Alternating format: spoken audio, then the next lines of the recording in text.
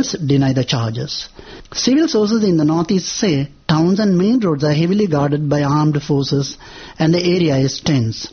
The public is finding it very difficult to go about their daily business, and most of them are remaining indoors out of fear. For Free Speech Radio News, I am Ponnaya Manikavasagam from Vavuniya, Sri Lanka. Hundreds of thousands of workers in Indonesia marched in cities throughout the country, rejecting a new labor law that abolishes many basic worker rights. The new draft has provoked massive protests over the past 2 months, but the government and business associations continue to support the draft labor law. From Jakarta, FSRN's Maggie Margiono reports. In Jakarta, 100,000 workers marched to the presidential palace. They reject a new labor law draft prepared by the government. The World Bank advised the Indonesian government to renew its labor laws in order to increase investment in Indonesia to help shore up an economy on the decline since 1997. Amiruddin, a worker in Jakarta, says the draft labor law hurts workers by getting rid of many basic labor rights, including compensation for workers who've been fired. He says even though the existing labor law is not ideal, it is still better than the new draft. Workers whose salary is above $100 a month will not get any compensation if they are fired, while compensation will be a maximum of 7 times their salary. According to Masrianto, who sits on the board for the Congress of Indonesian Trade Union Alliance, the new labor law ends labor protections.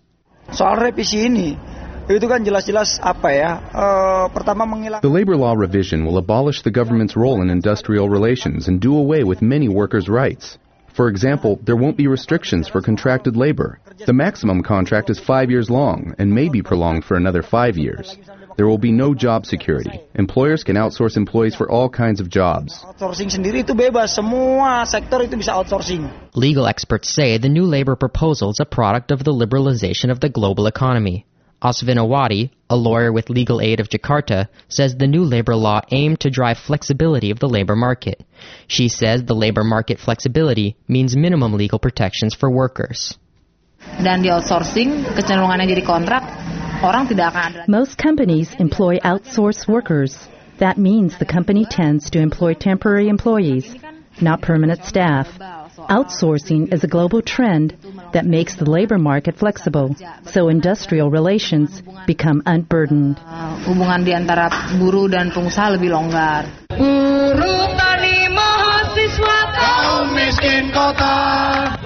The Indonesian government argues that the new labor draft is aimed to increase the investment in Indonesia, as restrictive legal protections for workers has made foreign investors place their capital abroad in countries such as Vietnam and China. However, according to the research made by the Government Development Agency, labor protection is one of the top 7 causes of the decreased investment in Indonesia. The main causes, according to the agency, are corruption, bureaucratic government, and less law enforcement. Reading for Maggie Margiono in Jakarta, this is Eric Klein for Free Speech Radio News.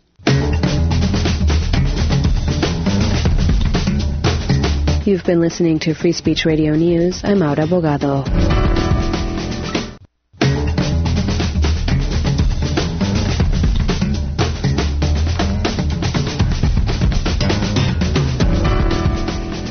This is Free Speech Radio News for Tuesday, the 2nd of May, 2006. From KPFK in LA, I'm Aura Bogado.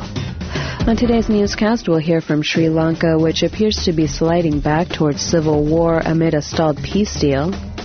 John Bolton testifies before the House of Representatives, deflecting claims that the U.S. is on a path to military action against Iran. And over 1.5 million people participate in marches, rallies, and boycotts across the U.S. for immigrant rights.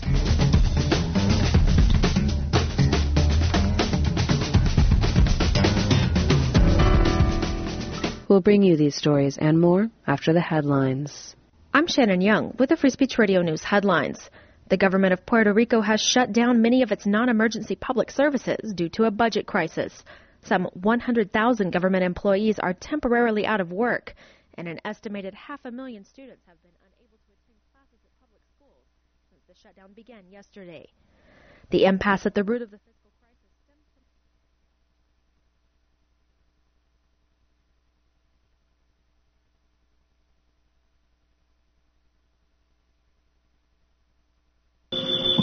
Bing Crosby, Wrap Your Troubles in Dreams, take 4. Castles may tumble, that's fate after all. Life's really funny that way. Sang the wrong melody, we'll play it back. See what it sounds like, hey, hey. They cut out 8 bars, the dirty bastard.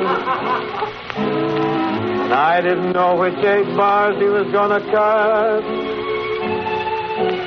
Why don't somebody tell me these things around here? Holy Christ, I'm going off my nut. The last bastion of freeform, WCBN FM Ann Arbor. Sounds like a bunch of left-wing hippies to me. Oh, geez, that mic is on. The mic's on. Oh, my God. Turn off the microphone.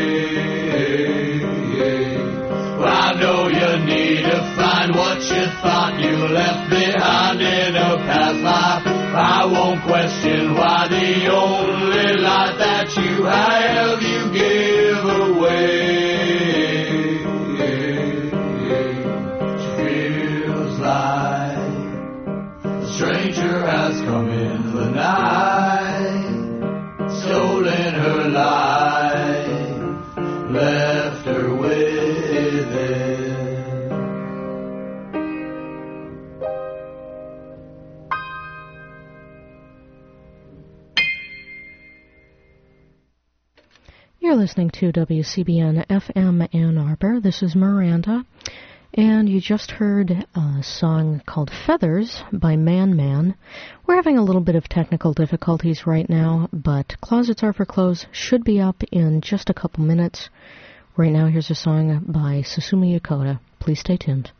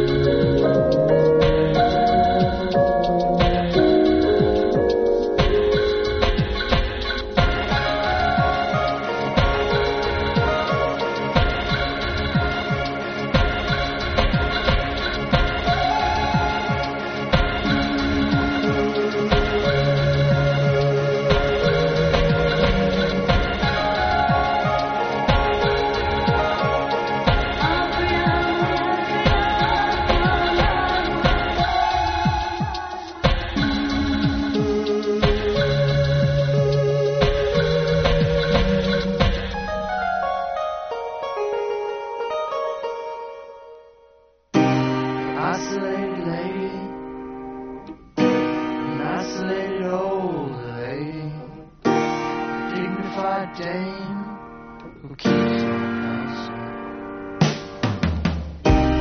Love with the out of the way, identifying with the unfamiliar, contentious, turns her back. Turns her back on the wicked world with its vulgar delusions, corresponding scorns. A lady alone, scarf over her head, and a pricey purse over her shoulder strap. Wonders up at the heavens.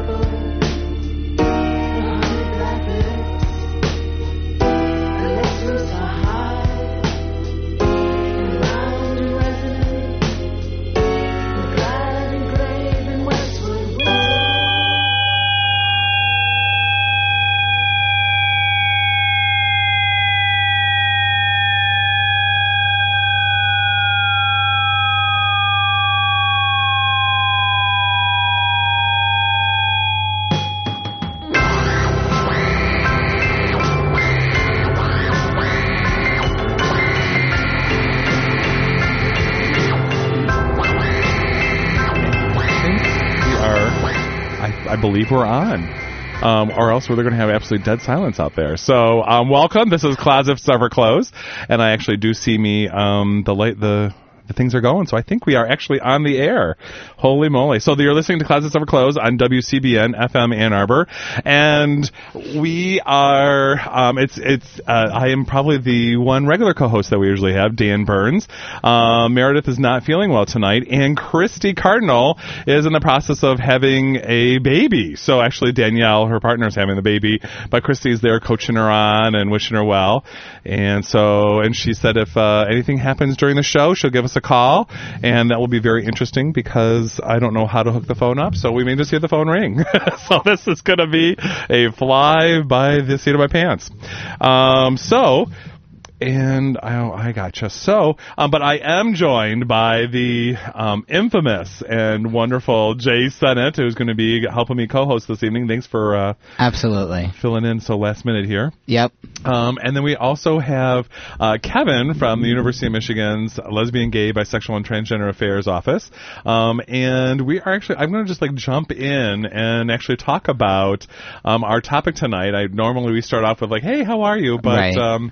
We'll maybe do that a little later. Short on time tonight. That's right, exactly.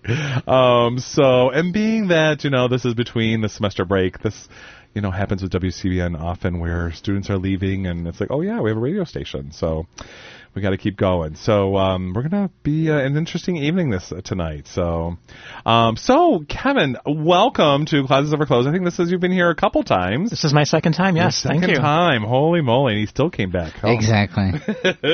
So one of the reasons why I brought Kevin here is that they have the University of Michigan LGBTA office is actually going to be having a training training that's coming up, and I think it's good. The applications are due May 10th, or yes, May 10th, and then the training actually happens later in the month of May, and Kevin will probably go into that a little later. Sure. But I wanted to kind of talk about what it's like to be an ally, and more than just saying, oh yeah, my best friend is gay, or oh yeah, I watch Will and Grace a lot. That makes you an automatic ally, and I wanted to and so we're going to talk actually about like the different stages of being an ally. But Kevin, so if people are interested in applying for this, they're already interested, where would they go to apply for this? It's really easy, Dan. You can just go to our website, which is www.umich.edu/LGBTA. Gotcha. And there's a link right there called Ally Training Program on the front page, and just click on the link and it has all the information that you need. And just so you know, the dates are coming up May 18th, 19th, the 25th and 26th, and then also in June, the 15th and 22nd. Now, do they have to attend all 6 of those nights, or are those 3 different trainings? Nope, they only have to attend 2 of them. So there's a number 1 session and a number 2 session, which must be completed in sequence, and they're 4 hours each, 8 hours total. Gotcha. Okay, so this is quite the in-depth ally. Mm-hmm. Goodness, this is great. Yeah. So, how does one qualify to be an ally? Anyone can be an ally, Dan. It's nothing special. All it takes is a commitment and a realization that LGBT people are humans and deserving of the same rights that everyone else gets, and a willingness to stand up for those rights. And there are many different ways you can become an ally and many things you can do to show your allyhood. And the Ally program is about training you how to do that. Great. Wow. And how did people come up with this idea of doing an ally training? Well, I think if you look at the statistics that people show out there for how many LGBT people there are in the world, they vary from 3, 5 to 10%.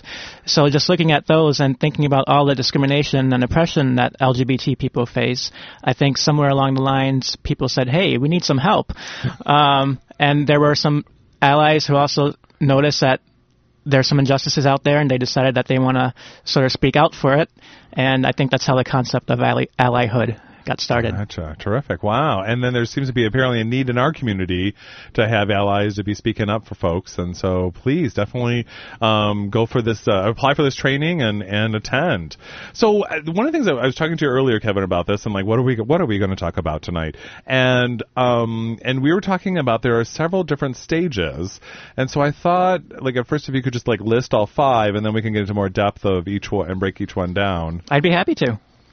So the first stage is, and these are the stages of ally identity development. Okay. And the first stage is pre-contact non-identification. The second stage is contact and retreat, followed by internal identification, then situational external identification, and external identification. And before we go into them, I just want to sort of put a disclaimer out there that not all people go through all these stages, and these stages don't apply to everyone, but they're sort of a generalized concept of a process that many people do go through in developing an identity as an ally. Could you say maybe that some of them maybe go through them much quicker, but even though they may touch on a few? Because when we were talking about some of them earlier, I was thinking, well, maybe I did go through that even in my own coming out, if you will. But at the same time, it was one of those, I guess I took it one step further and said, I identify so much with that community. I think I'm more than an ally. That's great, Dan. Kudos to you. But maybe some people go through them very quickly, and sure, everyone has their own timeline. Right. There is no standard. Some people could be a matter of weeks, or some it's years. Okay. So the first one, you said that was the pre-contemplative or pre-contact non-identification. Yes. So now, what exactly does that stage? What is that stage? That's basically a stage where someone has an awareness of sexual orientations that are different than heterosexual, most likely through movies, books, or media coverage, but has not really met anyone, at least that has openly identified as LGBT. And in that stage, people tend to think that heterosexuality is the norm and also better than any other sexuality that's out there. And that was the part that I thought was really interesting, that they feel that they're better. I mean, I thought that was kind of like, why Better in the sense of, I feel sorry for gays and lesbians. I think better in the sense, like some people will say, well, this is how it is by God's law or something like that, or by nature. This is biologically how people should be. Oh, so it truly is. This is my very first even thought of, or even being introduced to the idea that there's actually gay people out there or transgender people out there, and that are. It's almost like that realization when you, as a kid, where it's like, oh yeah, there's other people out there besides me, you know, or, right? Or when we identify that not everybody has this, or you have more parts than I do, or. Right. As we go through as a kid of like, wait a minute here. I don't want to say that stage is very kid-like, but it's a very much an introduction. Well, I think though developmentally that stage is very immature. Ah, I'd agree. Yes. Really? Okay. So one can be 70 years old and still be at the first level of development, and consequently would appear to us, I think, to be very immature. I.e., Fred Phelps. Yeah. Oh, hello. Yes. I think we would characterize that. I would characterize that as extremely immature behavior. Yeah. Yeah. Exactly. And okay, comparatively to Fred Phelps in step 2, what's step 2? Well, again, that's called contact and retreat. So this is when someone does have. Sorry. It's okay. Sounds like going to a disco. Exactly. When someone does have contact with an LGBT person, usually a family member or a coworker, and still has some thinking to do. So this is the first time when someone is face-to-face with an LGBT person, and they just start thinking, well, wait a minute, these people actually are human beings, and these could be my next-door neighbor, and so stuff like that. It becomes more real to them. But then they retreat. Right. So does that mean they fall back into sort of one, or they're stuck? Well, I think they go back into a sort of thinking mode. So, okay, I thought one thing, but now I am presented with someone who contradicts what I thought. Right. I think that's called cognitive dissonance. Exactly, yes. Okay, so what is cognitive dissonance? Cognitive dissonance... Because that has more than one syllable, so I have a hard time. ...is when the reality that you're presented with contradicts a staunchly held belief. Oh, so if I think that gays are evil... And then I meet you and I bond with you at some level. Because you're awesome, Dan. Oh, thank you, thank you. Then I would have an interrupt between my belief system and reality. And it's called cognitive dissonance. Which probably Fred Phelps, you're right. He's probably definitely in step 1. He would not have gotten into step 2, I would think. I don't see if he has. He's keeping it under wraps. Yeah, he has definitely retreated so far.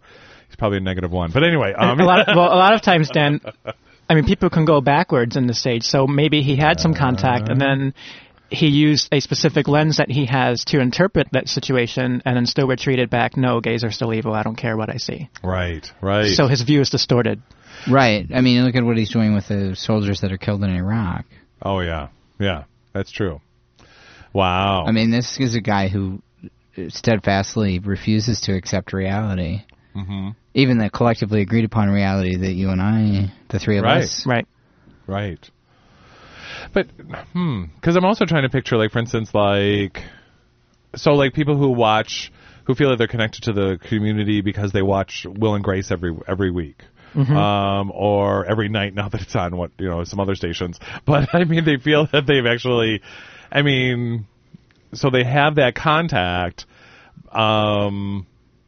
and they haven't really quite retreated because they keep tuning in every week. Right. Or some people have always like tuned into our show that really want to retreat every time they hear us talk. But anyway, so how's that compared to stage 3? Well, stage 3 is internal identification. So that is a stage where someone starts developing an identity as an ally, but they don't do it publicly. So they realize that LGBT people do deserve equal treatment and fair rights, but they're not willing to maybe stand up publicly and go protest or something like that. Which I think probably would be the majority, wouldn't you think? I would say so. Depends on which state you're in. Good point. Oh, I see. Yeah. So if you're like in Manhattan... Well, if you're George Bush, that would be a no. Right. That's true. So that... Hence the phrase bushwhacked. Yeah. But on pump, yes. But there's so I see. So if they're tuning into Will and Grace every week, because I'm just trying to picture various people in my life, and where would they fit? Like my sister, who is very pro, very accepting of me, in fact has done, she feels connected because she can talk to the various programs of In the Life, Will and Grace. I'm trying to think of other gay shows that are on, that she feels very connected to our community, but yet doesn't quite.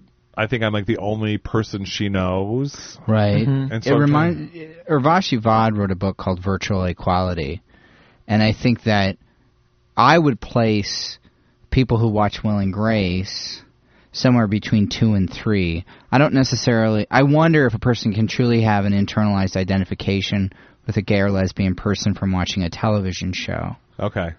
Because they have to deal with a real person, and if you say, "Oh, I want legal marriage for gays and lesbians," that's not what's being promoted on Will and Grace. I mean, he's perpetually without a boyfriend. Right. Exactly. I think someone else who might be in between stages 2 and 3 might be someone who recognizes this discrimination out there, but might think, well, that's not my problem because I'm not LGBT. Okay. Or I have nothing against homosexuals. Right. So I personally don't feel... But they may not go to the voting booth and, like when Proposal 2 happened, would still vote yes, Proposal 2 is a good thing, even though they have that... even though they... Or not vote at all. Or not vote at all, or they draw the line at marriage. I mean, I think some polls are showing that while majority, whatever that means, supports anti-discrimination legislation, they draw the line at marriage. They get the ick factor. Okay. Because they think about sex. I think that's where immediately a lot of people's minds go when they think gay marriage. They think two men, and it's really men having sex. And so that creeps them out because it's still a very immature place to be. If Fred Phelps is 5, I would say these people are probably 11 or 12, so they're getting the ick factor, and they go, no. Right. Cooties. Yeah. Exactly. Yeah. Well, it's funny you mentioned that. It's kind of a little off the topic, but there was a study that I saw recently where people were asked, do they support heterosexuals raising children? And a large percentage said no. And it kind of reflected on how important language is, because when you have that sex word in there, it immediately causes this visceral reaction in people. So that's why it's important to say things like gay, lesbian, not maybe homosexual. That's what the transsexual problem is. Yes. We have to come up with a new word and a television show. Yes. Exactly. And all your problems will be solved. Exactly. We too will have virtual equality. Oh, gosh, I'm just... all the different things I could think of for the different words. Well, and transgender is a no-win word because that gender feminism, not so much. Okay. Gotcha. Wow. So, and I do find that a lot, like, for instance, even when I do, like, HIV testing or STD testing or STI testing, now is the new word, it's like, no, I'm not a heterosexual. I'm a guy that sleeps with women. And it's like, you're absolutely right that I'm hearing that a lot. So now we have to really use the very common names, I guess, as not so scientific. Right. Well, there was, I don't know if any of you probably are too young to remember this, the Candid Camera with Alan Funt. It was a television show. I remember that, yes. Okay. Well, he used to periodically do a segment where they would hold up words on a board and ask people to pick out the dirty words, and none of them were actually dirty, but people, words like masticate and titillate would invariably be chosen as dirty words. Interesting. Yeah. Huh. That would be very interesting, yeah. Huh. Now, with stage 3, when you're identifying, you're interacting, or what was the stage 3? So it's all internal. It's internal, and you're IDing with them. So you're not saying that they ID with them like, oh yes, I am gay, or oh yes, I am a lesbian or a transgender. No. You're thinking like I'm identifying as that I can see what we have in common. Correct. Okay. Even though I know what my identity is, I know that even though it's not who I am, I can see what we have in common. Exactly, yeah. There's a common stereotype that all allies are just LGBT people who haven't come out yet, and that really isn't true. I mean, I know a lot of allies, and they are all very confident and secure in their straight sexuality. Yes. Oh, yeah, definitely. Well, even in I think there was a study done with, well, I guess I can say that stuff on the air because it actually goes into some sexual parts. But yes, that they found that those who were actually having the most homophobic were actually aroused by gay porn. And so it was very interesting. Because I was actually going to go into this study and actually tell you what they did, but I won't. We're going to get the PG version. Yeah, so I was trying to, in case we have, those under 40 listening. So those between the developmental stages of 1 and 2 listening. Right. So, wow, okay. So, and that's, then compared to stage 4. Yeah, stage 4 is situational external identification. So this is when someone will start outwardly affirming LGBT people, but only in situations that are low risk. Low risk, okay. So they're not going to get any backlash or... Right. Okay. And so that's like, for instance, when they actually do like start saying something like at work, or when it's a safe time, or like, well, they'll... Like what we always say about the fag hags, that they hang out with the gay guys or whatever, or go to the gay bars with us. That's a good example, yes. Oh, that'd be a better example. Okay, where there isn't any really harm coming to them. Right. Or I was thinking of affirming a gay or lesbian person in a job place. Okay. In the staff lounge or around the water cooler. Okay. That's pretty low risk. Yeah, that's true. That's true. And I always love those folks that actually do come up to you and whisper... like, I know you're gay, and I'm like, well, thanks. A lot of people here do know. I had no idea. Yeah. I'm glad somebody told me. Yeah. That's what's been going on all these years. Exactly. So, and what helps people move from these stages? I mean, what helps them to start moving from they're not doing any type of, they're just IDing, going, okay, yeah, that's a good idea, keeping it internal, not really outwardly, quote unquote, coming out with this concept, to all of a sudden now they have the guts to actually say something. I mean, what helps them to move through these stages? I know we have one more stage to talk about. Yes, but I think a lot of it is time. I think it's really important when they meet someone who is LGBT. I think that really can change their perspective.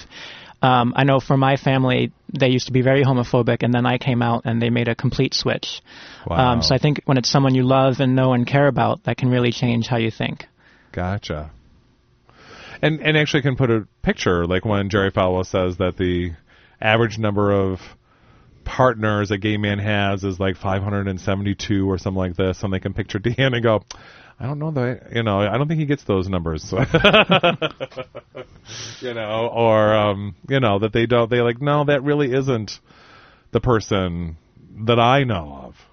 I mean, I guess they can start separating, like what's truth, what's not. Right. But also at the same time being able, I mean, I think that's a big shift. I mean, just like I knew I was gay for a long period of time before I started telling people. And there had to have been a shift that it was more dangerous for me to stay in the closet than for me to start telling people. And so I wonder what the danger is, or what is it that makes it so uncomfortable. Maybe that it's just more exciting.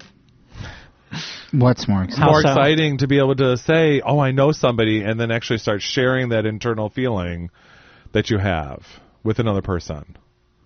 Well, I think there definitely is some modeling that goes on. So as people see other people who are allies, they see that, well, it's okay for me to be an ally too, and so they start becoming an ally. And trying it out. Gotcha. Compared to stage 5, that is when... Now we have full external identification. Someone has pride in their identity as an ally and really displays that publicly. They might have an ally sticker. They might join an organization like PFLAG, which is Parents and Friends of Lesbians and Gays. A lot more vocal and open with their allyhood. Gotcha. So where they're moving from situational, from things that are random, to actually now they're going out and actually, in a sense, promoting, if you will. Yes. And going out and being, like we were talking about earlier, being that PFLAG mom that, tells everybody at work, my son or daughter is gay, and very proud of the fact. Sure. So, because I am fascinated with like how they do move from one stage to the next. Because I see that at PFLAG a lot, where they come in, they're like, I can't believe what just happened to me. My child just, told me the news, and I want to, and sometimes even show up to say, and I want to know how I need to change them, change them back to what I knew them as. Well, I think that people, that's not so surprising to me, because there's already some level of investment with a parent or a sibling dealing with someone in their life that's gay or lesbian. What I find more fascinating are people that have no investment at all, who, through their own process of approximate experiences, maybe they're a man of color and they come to understand that the oppression that a white gay man has experienced, while it's not the same, it's coming from the same source. Those people fascinate me even more, because they're making these decisions without the input from anybody else. Right. And they really are they're an really island among themselves, yeah. And getting it getting the backlash in many different ways. And I think what I wonder is, to get to level 5, is how much a person is capable of putting themselves outside the system that's constructing them as they're stepping outside of it. I mean, if you think about parallel experiences with race, there's actually a tremendous backlash that can occur when a white person comes out as anti-racist, because we're no longer participating in the system that's creating us. And so to be a full-fledged ally, LGBT ally, one in essence is saying no to sort of a heterosexual heteronormativity as a system. And that it can have real consequences. It sure can. I mean, that person is then at risk for death, being fired, all the same things, and that's a scary proposition. Oh, yeah. Well, yeah, you're affecting their livelihood. Right. You're affecting their family. Being able to support themselves. Right. I mean, and it almost requires an ability for however brief a time to sort of step into that place. And maybe that's where the situational, like step 4, being in a situation where you do step out every once in a while, and then you retreat and you go back into your world, and you realize, I survived that. So let me try it one more time. Right. And the more frequently you go out and do it, you get that affirmation or that good feeling of saying, it wasn't that bad. It was worth it to go out there. Then I'm willing to then go to like the Pride marches and do bigger events rather than just at work. Well, and I think that's a telling difference between 4 and 5, because what I'm thinking about are the people when you get to 5, when you have those really awful experiences, and you go back and do it anyway because you know that for yourself it's the right thing to do. I think even though it's situationally always focused on being an ally, I think at that point it actually becomes what the person wants to do for themselves. It's no longer about, I'm going to do this for you, but I need to do this for myself. I think it's a great point, and kind of going back to what you said about people who don't have a family member who is LGBT, who might not have an investment. I think the key is realizing that they do have an investment. Right, exactly. That, like Martin Luther King says, injustice anywhere is a threat to justice everywhere, and realizing how this can impact them.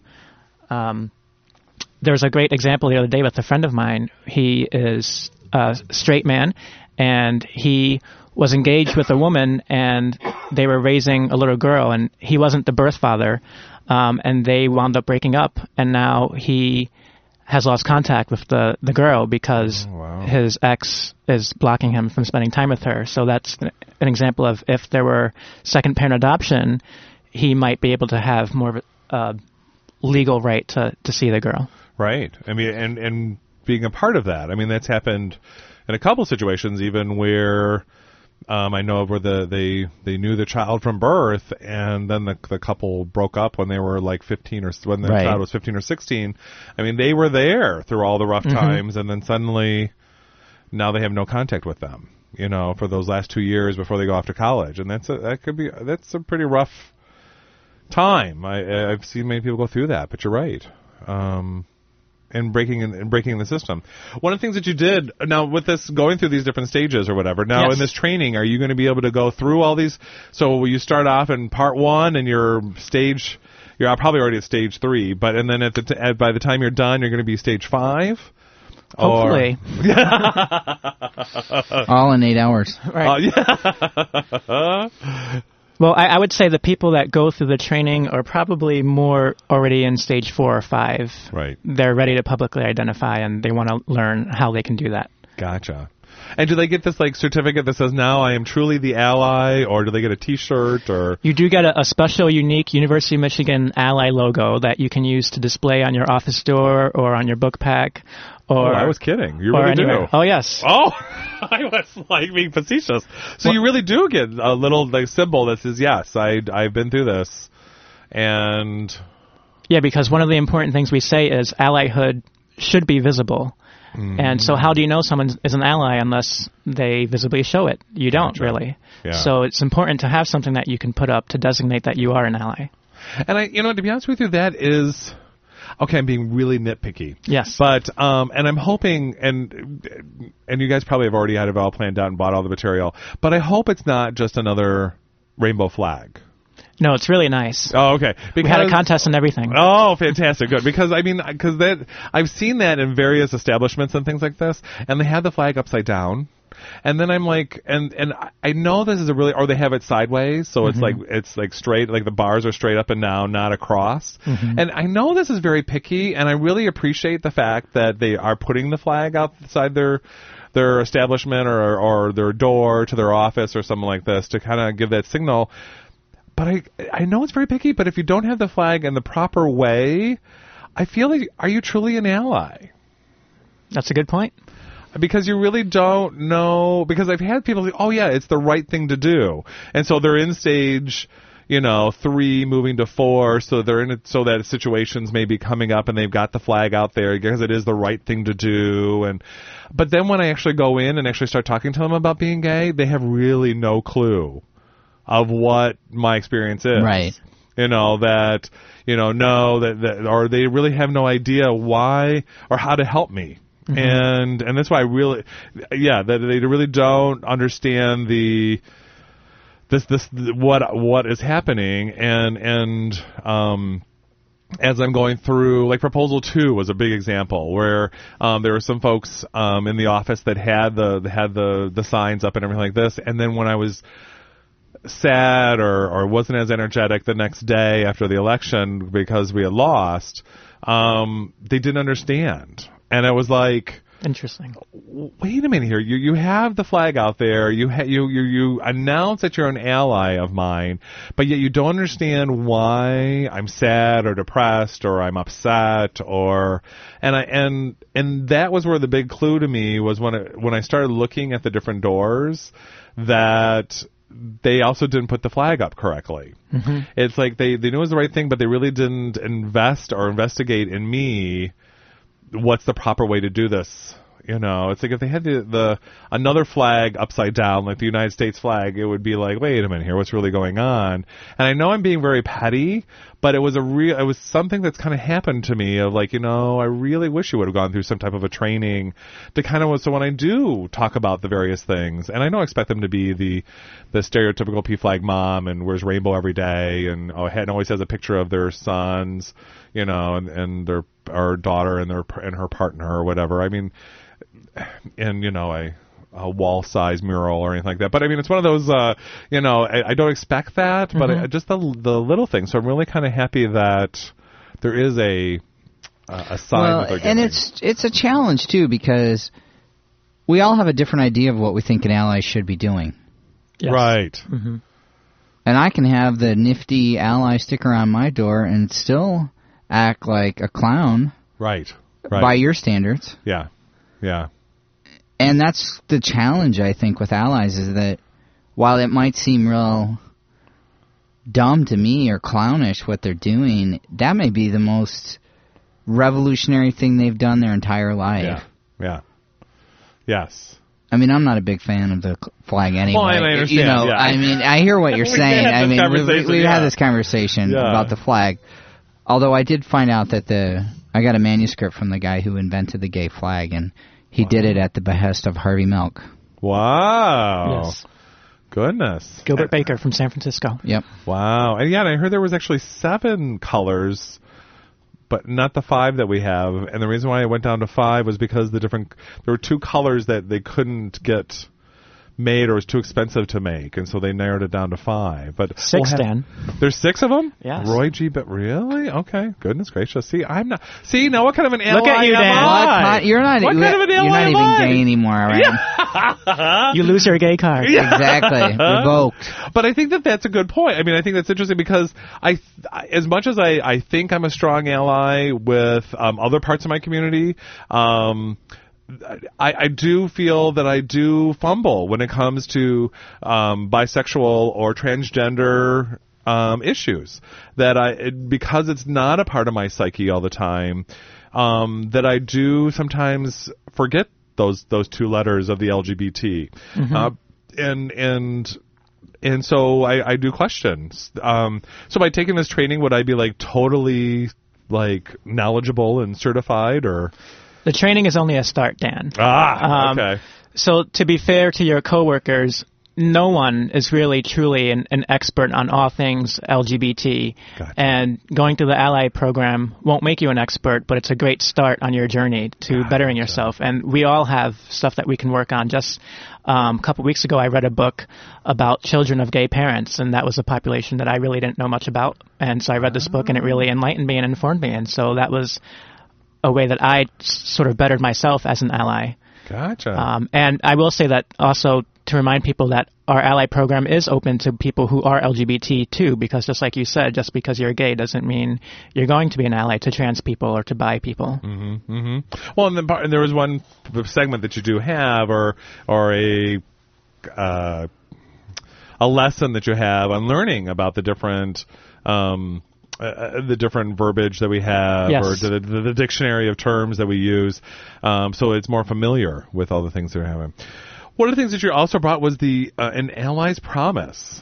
I did. And do you want to read it? I can. Okay. If you'll share it with me. It's kind of long. Okay, yeah, I'll be glad to. How about it's 4 parts, and we'll do you do the first part, I'll do the second part, and we'll just do third, fourth. Do you want to read part of this, Jay? Sure. Okay, so then we'll start and end with you, Kevin. How's that? Sounds good. All right. So this is an Ally's Promise, which is a poem written by Anthony D'Angelo, and it captures the spirit and the essence of what being an ally is. So it starts, I believe success is the freedom to be yourself. I believe nobody is wrong, they are only different. I believe your circumstances don't define you, rather they reveal you. I believe without a sense of caring, there can be no sense of community. I believe our minds are like parachutes, they can only work if they are open. I believe we only live life once, but if we live it right, one time is all we need. I believe we must first get along with ourselves before we can get along with others. I will seek to understand you. I will label bottles, not people. I will grow antennas, not horns. I will see the diversity of our commonality. I will see the commonality of our diversity. I will get to know who you are rather than what you are. I will transcend political correctness and strive for human righteousness. I challenge you. I challenge you to honor who you are. I challenge you to enjoy your life rather than endure it. I challenge you to create the status quo rather than merely accept it. I challenge you to live in your imagination more than your memory.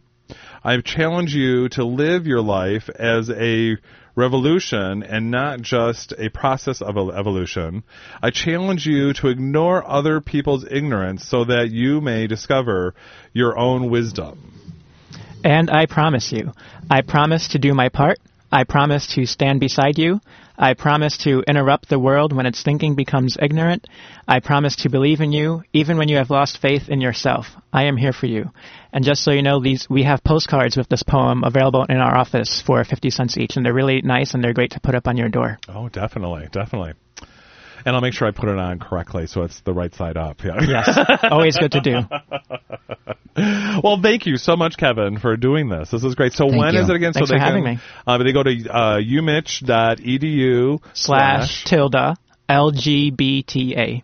And then on the website, there is a spot to be able to apply for these training workshops. Yes, center of the front page. Can't miss it. Oh, perfect. Okay. Mm-hmm. And definitely attend some of these trainings. I think that even if you attend just one of them, I think it would be helpful just to kind of have these conversations in our community. And especially with June coming, there's going to be lots of opportunity, I believe, of showing your allyship and challenging yourself to be that wonderful ally. So thank you so much, Kevin. Thank you. Thank you. Yes, keep up the good work over there. You guys are amazing. We do what we can. Yeah, and you do. That's for sure.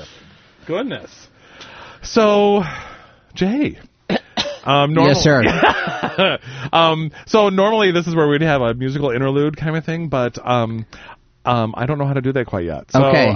Well, I'm wondering if the next show's going to be here on time, because it's 8 minutes to 7 and nobody's here. So we may be chatting on. That's right, exactly. So so one of the things, and I don't want to scare you away, Kevin. You're welcome to join us, or you're welcome if you got other things. You're welcome to you're welcome to stay if you want. I would love to stay, Dan, and I thank you for that offer. But I'm going to be an ally to HARC tonight, the HIV/AIDS Resource Center, and go to their fundraising dinner that they're having at Zingerman. Very nice. I was wondering why you were all dressed up. I was like, goodness, that's the reason. Kevin's looking sharp. And where is the event tonight? It's at Zingerman's Roadhouse. Fantastic place. That's nice. Sure. Should be good eating. That's right, exactly. Well, speaking of, well, I guess it's not really good eating, but it's old news that came out, probably about a month ago that I... Very old. Yes, exactly. Where ABBA donates to Polish gays. The members of the retired Swedish pop group, ABBA, have signed memorabilia together for the first time in a decade to support Poland's beleaguered gay movement. The members have contributed autographed posters, photos, and a CD to an eBay auction staged by Stockholm Pride. Money raised by the sale will go to Warsaw's Gay Pride organization, and I'm going to really butcher this, but I think it's Fundacja Ronowski. It's Fundacja, and then ROWNOSCI. So I'm like, okay. Okay, Irish boy. It is impossible for a Pride event organizer in a privileged neighboring country not to assist in the situation that is now existing in Poland, said Stockholm Pride chairman Ulrika Westerlund. These objects are very rare since ABBA doesn't exist anymore, which I challenge, but anyway, and don't have that much to do with each other, she added. Top Polish politicians, including President Lech Kaczynski, I think is the name, that's how you say it, ruling Law and Justice Party leader Jarosław Kaczynski, and Prime Minister Kazimierz Marcinkiewicz have made several moves to block the advancement of gay equality. When he was mayor of Warsaw, President Kaczynski banned gay pride in 2004 and 2005, saying he was against propagating gay orientation. He called the planned parade sexually obscene and reportedly refused to meet with the Pride organizers, saying, "I am not willing to meet perverts." Some 2,500 GLBTs marched last year anyway. Around 300 anti-gay protesters hurled eggs and shouted slurs at them. 10 people were arrested and 3 were injured, including a policeman. I wonder if he was marching, but anyway, okay. Gay pride also was banned last year in the city of Poznan by Mayor Ryszard Grabelny. An impromptu march took place nonetheless, and 75 marchers were arrested. Courts later refused to proceed with criminal proceedings against them. And that's one of the things I used to love about gay pride is that they always have a police presence, or some city officials helping with the organizing or with the filing of people and things like this. And I always used to love going up to them and says, "Thanks for coming out today." I always used to love that little joke I used to do with people, but I don't think they'd appreciate it. Well, what I want to know is Poland not a member of the European Union?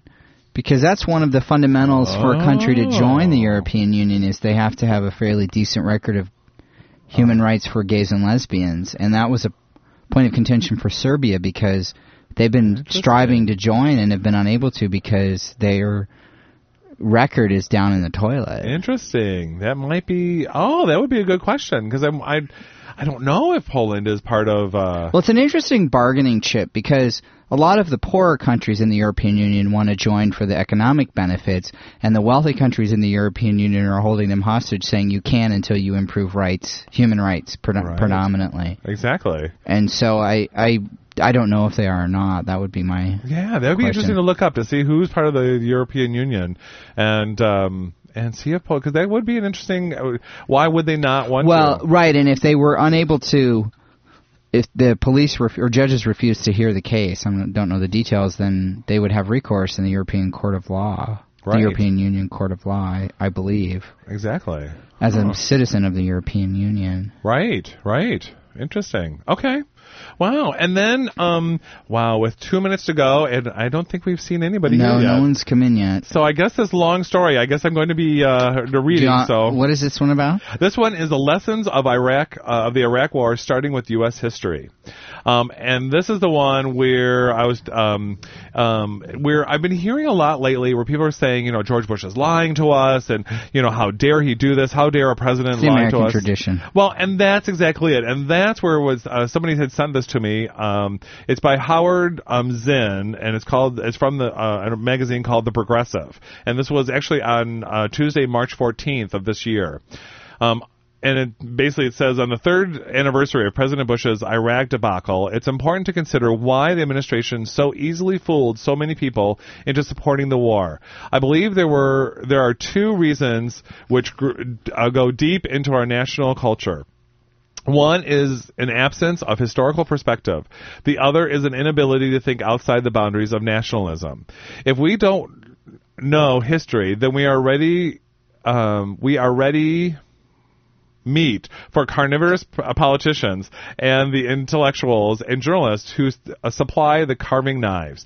But if we know some history, if we know how many times presidents have lied to us, we will not be fooled again. For instance, it gives several examples. President Polk lied to the nation about the reason for going to war with Mexico in 1846. It wasn't that Mexico, quote-unquote, shed American blood upon the American soil, but that Polk and the slave-owning aristocracy, coveted half of Mexico. President McKinley lied in 1898 about the reason for invading Cuba, saying he wanted to liberate the Cubans from Spanish control. But the truth is that he really wanted Spain out of Cuba so that the island could be open to United Fruit and other American corporations. He also lied about the reasons for our war in the Philippines, claiming we only wanted to civilize the Filipinos, while the real reason was to own a valuable piece of real estate in the far Pacific, even if we had to kill hundreds of thousands of Filipinos to accomplish that. President Wilson lied about the reasons for entering the First World War, saying it was a war to make the world safe for democracy, when it was really a war to make the world safe for the rising American power. President Truman lied when he said the atomic bomb was dropped on Hiroshima because it was a military target. And everyone lied about Vietnam. President Kennedy about the extent of our involvement, President Johnson about the Gulf of Tonkin, and President Nixon about the secret bombing of Cambodia. They all claimed the war was to keep South Vietnam free of communism, but really wanted to keep South Vietnam as an American outpost at the edge of the Asian continent. President Reagan lied about the invasion of Grenada, claiming falsely that it was a threat to the United States. I've heard that before. The elder Bush lied about the invasion of Panama, leading to the death of thousands of ordinary citizens in that country. And he lied again about the reason for attacking Iraq in 1991, hardly to defend the integrity of Kuwait. rather to assert U.S. power in the oil-rich Middle East. There is an even bigger lie, the arrogant idea that this country is the center of the universe, exceptionally virtuous, admirable, superior. If our starting point for evaluating the world around us is the firm belief that this nation is somehow endowed by Providence with the unique qualities that make it morally superior to every other nation on earth, then we are not likely to question the president when he says we are sending our troops here and or there, or bombing this or that in order to spread our values, democracy, liberty, and let's not forget free enterprise.